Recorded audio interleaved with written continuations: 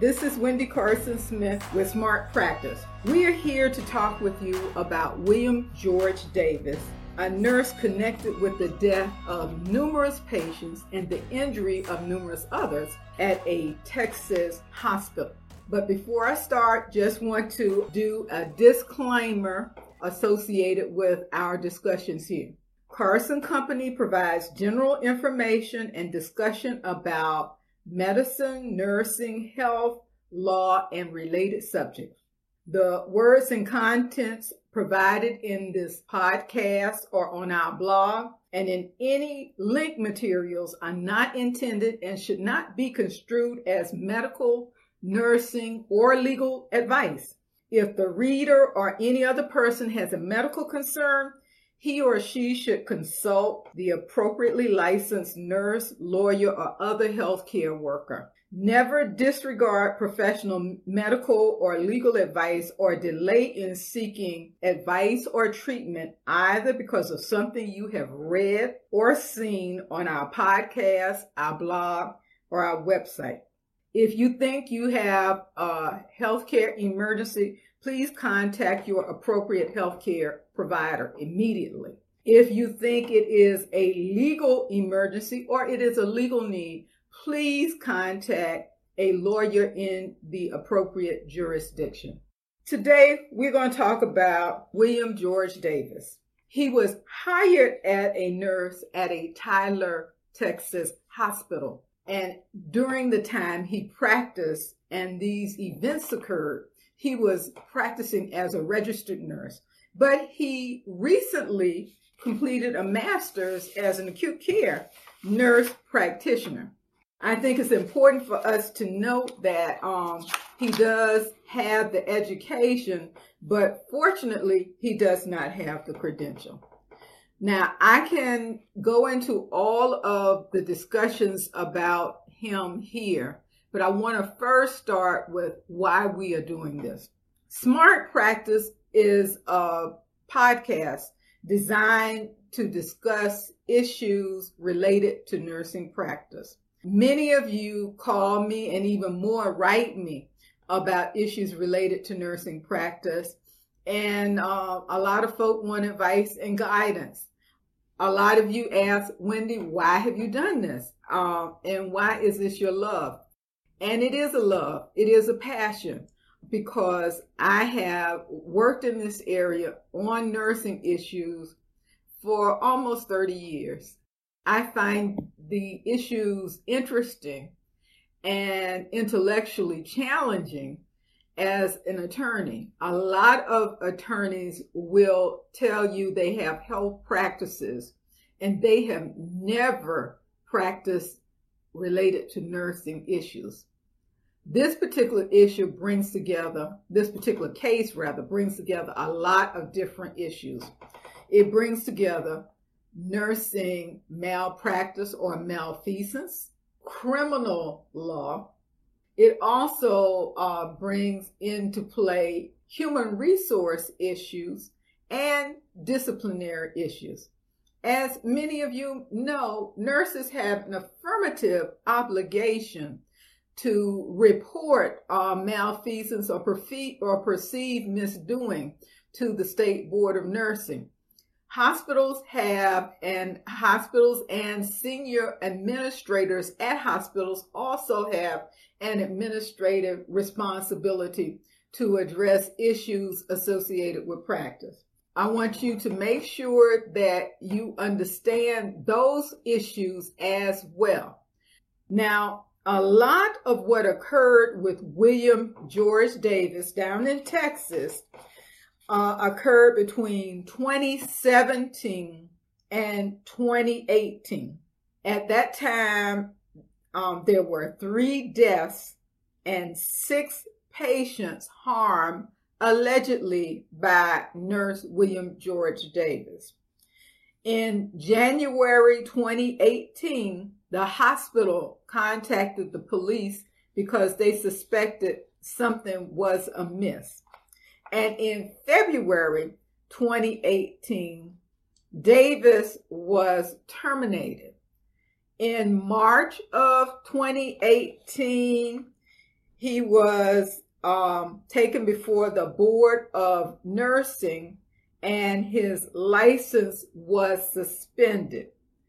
In March 28th, forensic pathologists concluded that the death of the first suspected patient occurred as a result of an embolism caused by someone injecting or somehow them getting air into his lungs. In June 2017, patient 1 dies as a result of air being introduced into his arterial system. In June 22nd, 2017, a 61-year-old patient who had a profound and unexplainable event resembling stroke-like symptoms. He came in as a result of a cardiac arrest, and he had been in surgery, taken through surgery. Surgery was successful, responded positively after surgery, and then this occurrence, this stroke-like occurrence came on him. In July 2017, another patient, Gary Parker, suffers a significant injury from a profound and unexplainable incident resembling stroke-like symptoms. He too, this is a heart hospital where all this occurs too, just to keep it in context. And so he too has stroke-like symptoms. In July 26, 2017, another patient, Ronald Clark, dies as a result of an embolism. In August 2017, a third patient had a coronary bypass, and then he had a stroke-like incident. Once again, had a stroke-like incident which led to him being diagnosed as brain dead, and then subsequently he dies. There are two other patients, one August 2017 and one in October 2017, that had another significant, as they say, stroke-like incident and injury as a result of that. In November 2017, there was an 8th patient and the first female patient. She had a significant stroke-like incident. What really triggered the findings in all of these discussions of the patient and these of the client is that the nurse who was involved was on call or in the hospital at work when all of these incidents occurred, and someone saw the consistency and the type of injury. He was the only one in the hospital who was in the hospital on this unit at this time of the day when each of these occurred. Secondly, they went back and pulled some of the footage. Now, as many of you know, in the hospitals, they don't necessarily have cameras in the room, but they do have cameras in the hallways. And in 3 of these incidents, they captured him going in the room of the patient immediately prior to the stroke-like or unexplainable incident with the stroke-like symptoms. He was never assigned these patients, which is something that we should appreciate about this. But instead, he went in and he rendered care in those patients' rooms to those patients, and he was neither assigned nor did he give any information or notice to the nurse who was assigned to the patient that there was a problem up until incident number 7, where they caught him on camera, and where a nurse left and took a break and asked him to go into the room. And I asked him to care for his patients while he was on break. Those are the issues which led to the indictment. Now, interesting enough, in this particular township, at this township or town, once they knew that there was an issue, they called in a forensic team to look at all of the patient records. Once they looked at all of the patient's records and determined that death had occurred as a result of an embolism caused by someone getting air into the lines, then that's when they chose to seek an indictment. Now, concurrent with the first indictment, well, in between the first indictment and the second expansion of charges, which I will discuss later, one of the patient's families got a lawyer to bring a civil suit. And the civil suit is against the hospital as well as the individual allegedly involved, because they say the hospital should have had better notice, or alternatively should have known that a problem was amiss with this particular nurse and should taken that nurse off of this service or this unit.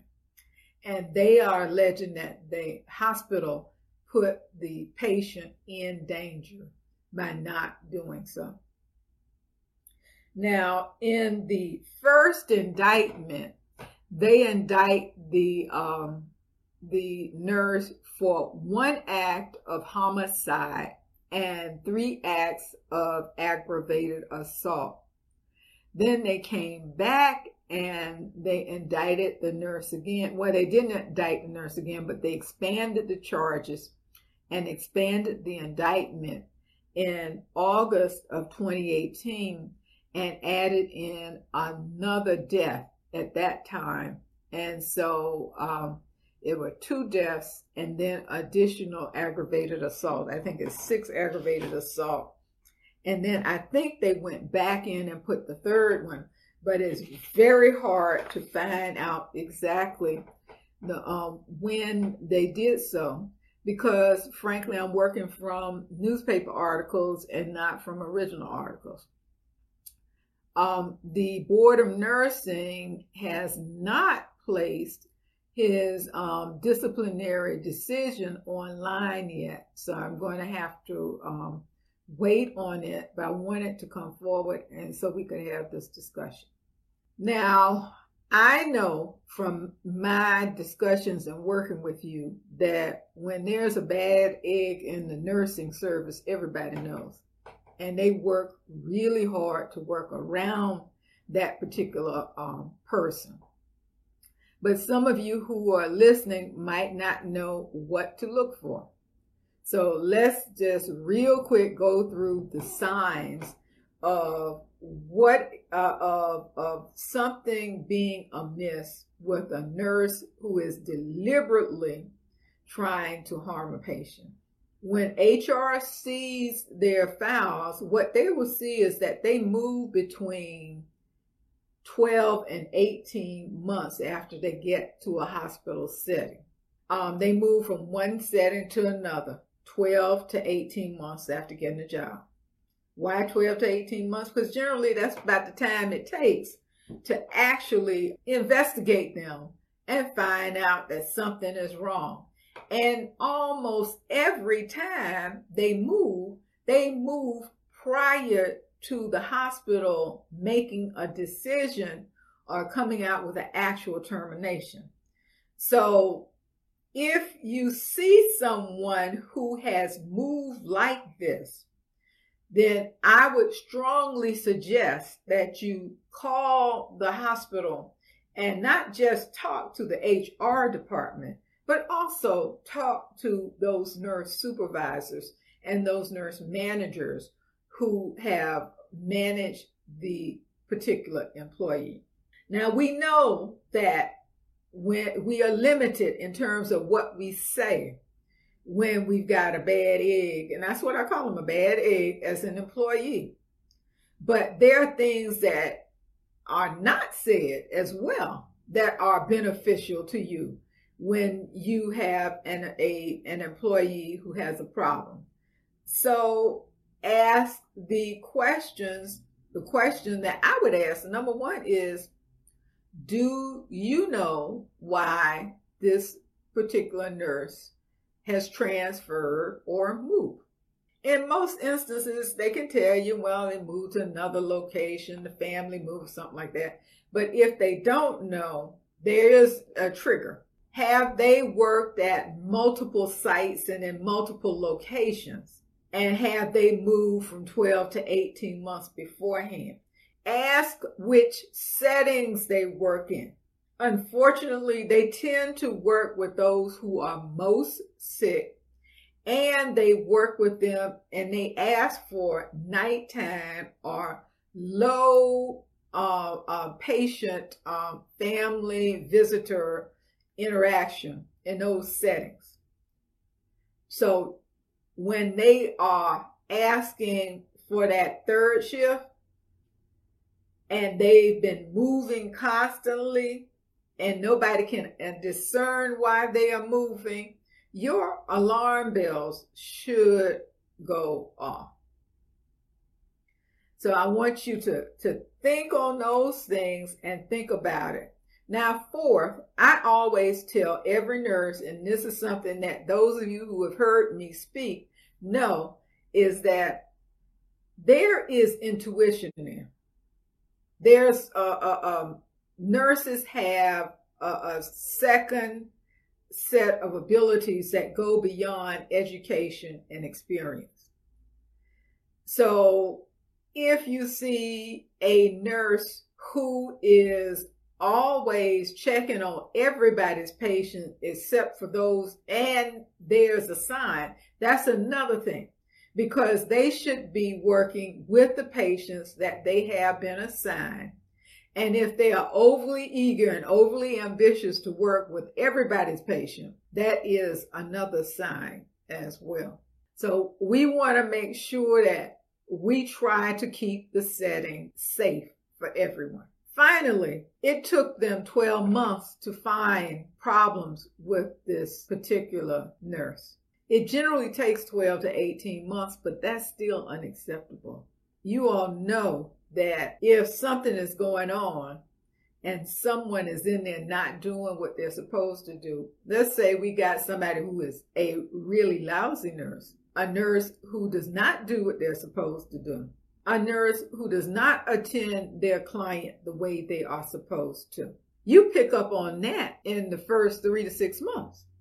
So conversely, when you have a nurse who is overly aggressive about taking care of patients, they sometimes present as nurses who are talking about, oh, I really love to take care of this patient because I feel this is my duty, my responsibility. And you're telling them, but you got your patient load. Your patient load is more than enough, but they want to take care of yours and everybody else's. That should be the trigger. I want to sit down too and talk with you about some of the issues associated with boards of nursing and their responsibilities.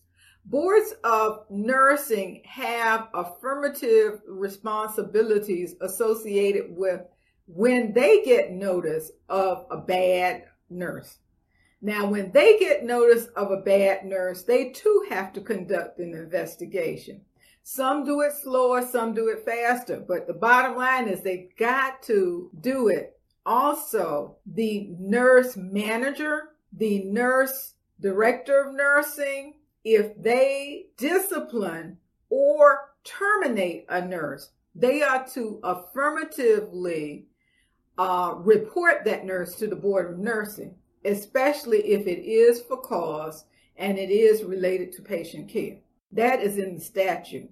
So we've got to start addressing this, and we've got to start actually terminating nurses as opposed to letting them resign.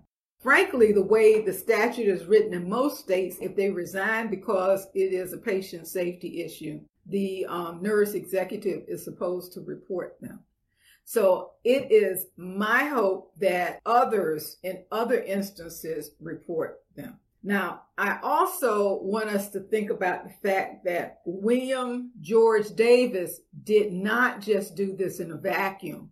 Now, I don't wish it upon anyone, but for him to do this on a regular and ongoing basis means that he's done it in another setting. He tested it in another place. And so I would suggest that there are other settings where some harm, he's worked and some harm has come towards a patient. Now, a lot of you are saying, well, Wendy, why are you coming up with these speculations and why do you think these things occurred? I've spoken with at least 2 different nurses who specialize in tracking these death angels or guardian angel nurses. And these are the recommendations that they have shared with me on this issue. We've got to be more vigilant about it. We've got to work at getting to a place and a space where these nurses are identified early as opposed to late. 3 deaths and 6 harmful events is too much for any hospital to endure. And once the litigation is done at the civil level, it could bring the hospital close to bankruptcy. So we really, really want to address those issues as well. I told you all that he worked the night shift, and most of these events occurred between 3 and 5 in the morning. There was security footage of him entering at least 2 different rooms. Now, in one instance, interestingly, a nurse said that that particular nurse went on break. And while that nurse was on break, there was abnormality in the patient's arterial line waveform. Now, normally when that occurs too, you know, the way the machines are set up in the rooms, there was a notice given at the nurse's desk. And so he indicated that Nurse Davis, the alleged murderer and suspect, indicated that there was an upstream occlusion in a Baxter 4 pump.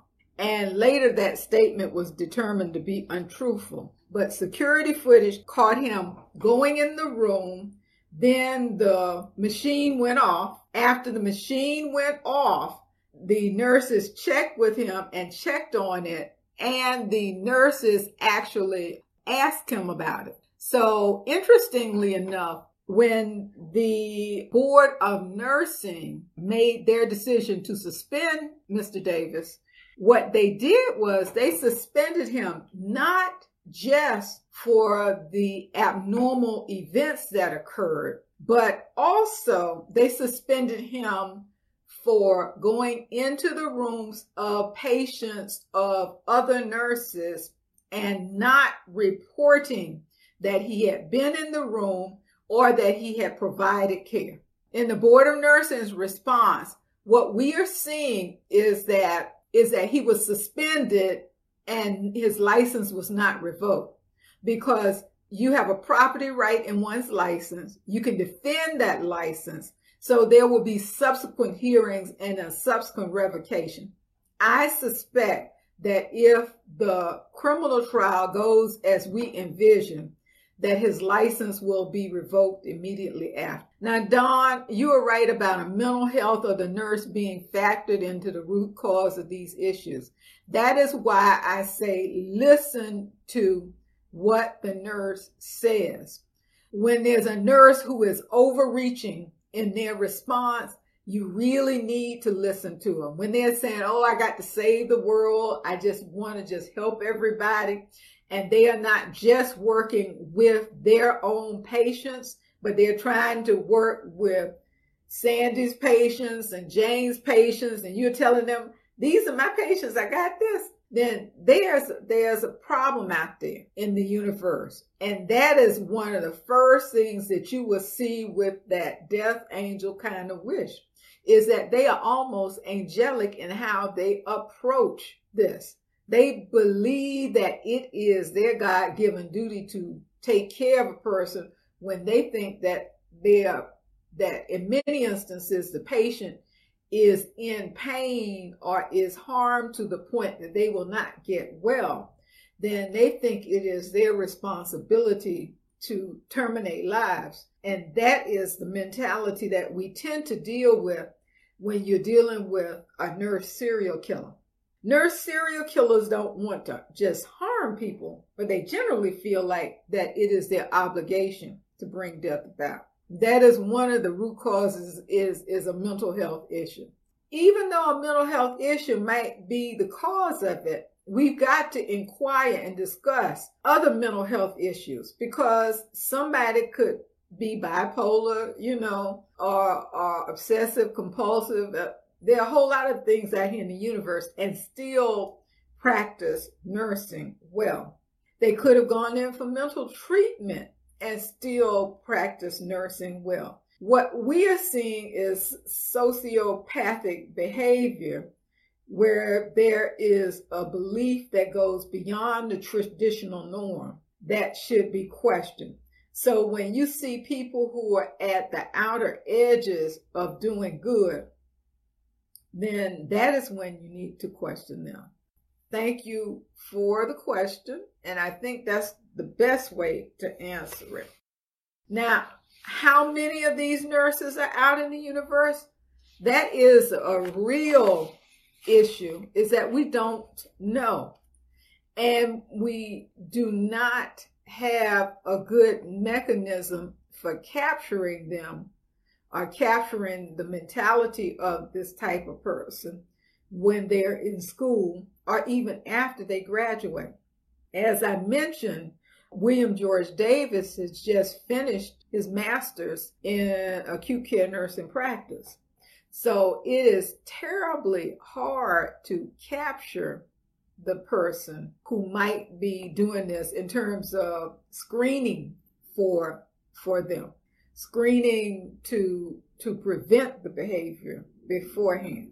Subject. But like I said, when you first see them going in to take care of clients that are not their own, that do not necessarily need care, that the nurse who is assigned to them is already providing care, and you see an adverse incident pop up, that's when you start to look at it. I've worked with some nurses who have been drug seekers. And when the nurses who are drug seekers start doing things to acquire additional pharmaceutical drugs, what they do is that they too behave as if they are overly concerned about the patient, and that they think that they are taking care of this patient. They want everyone to believe and have the perception that they are taking care of this patient. And what they do in reality is either they water down the drug or give them half doses, and then they take the other half of the dose home. But it comes across as them being a caring individual and someone who is overly concerned, so that they are in and out of that patient's room, whether or not that patient is assigned to them. And in most instances, the nurses who have long-standing drug histories place themselves in a position where they have patients that are getting pain and other types of inappropriate prescription meds that they can abuse. You want to look at the conduct. Once you see that conduct and you see that first adverse incident, the registered nurse on the unit should give notice to their nurse manager. That nurse manager has an affirmative obligation, after he or she has been given notice, to go out there in the universe and look at that nurse's personnel file, to look at the times that the nurse has been assigned, look at the nurse's shifts, and look at what is occurring on those shifts. And if there is a disproportionate number of adverse incidences compared to the rest of the hospital, or a disproportionate number of deaths compared to the hospital, or to your past history, then that is the time that the nurse manager should go to the HR and to her manager and start talking about what is occurring out here in the universe and how we should respond to what is occurring out in the universe. Those are my thoughts on George William Davis. I